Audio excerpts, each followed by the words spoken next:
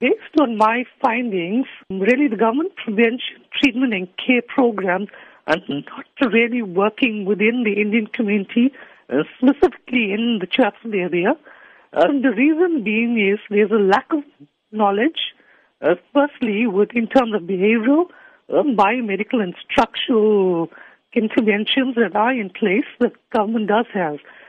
Unfortunately, we have these really, really great campaigns out there, but those campaigns are not filtering down into grassroots level. And that's what we have been hearing for several years now.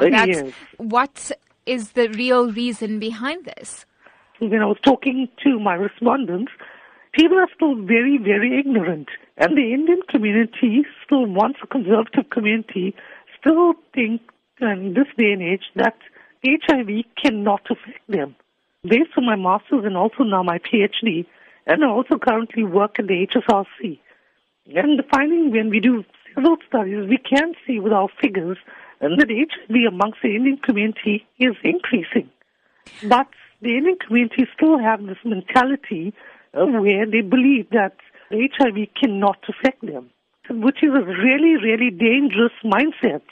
As part of your PhD, you in fact interviewed HIV-positive patients and their families within the Indian origin community in Chatsworth.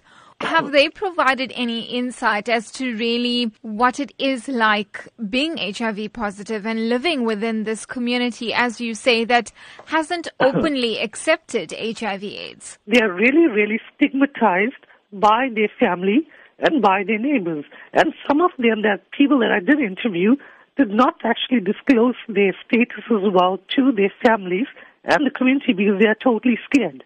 And the few people also I did interview was females. They had contracted this diseases from their husbands.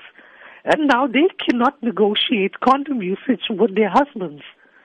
And when they do negotiate condom usage with their husbands will think they are going around sleeping around.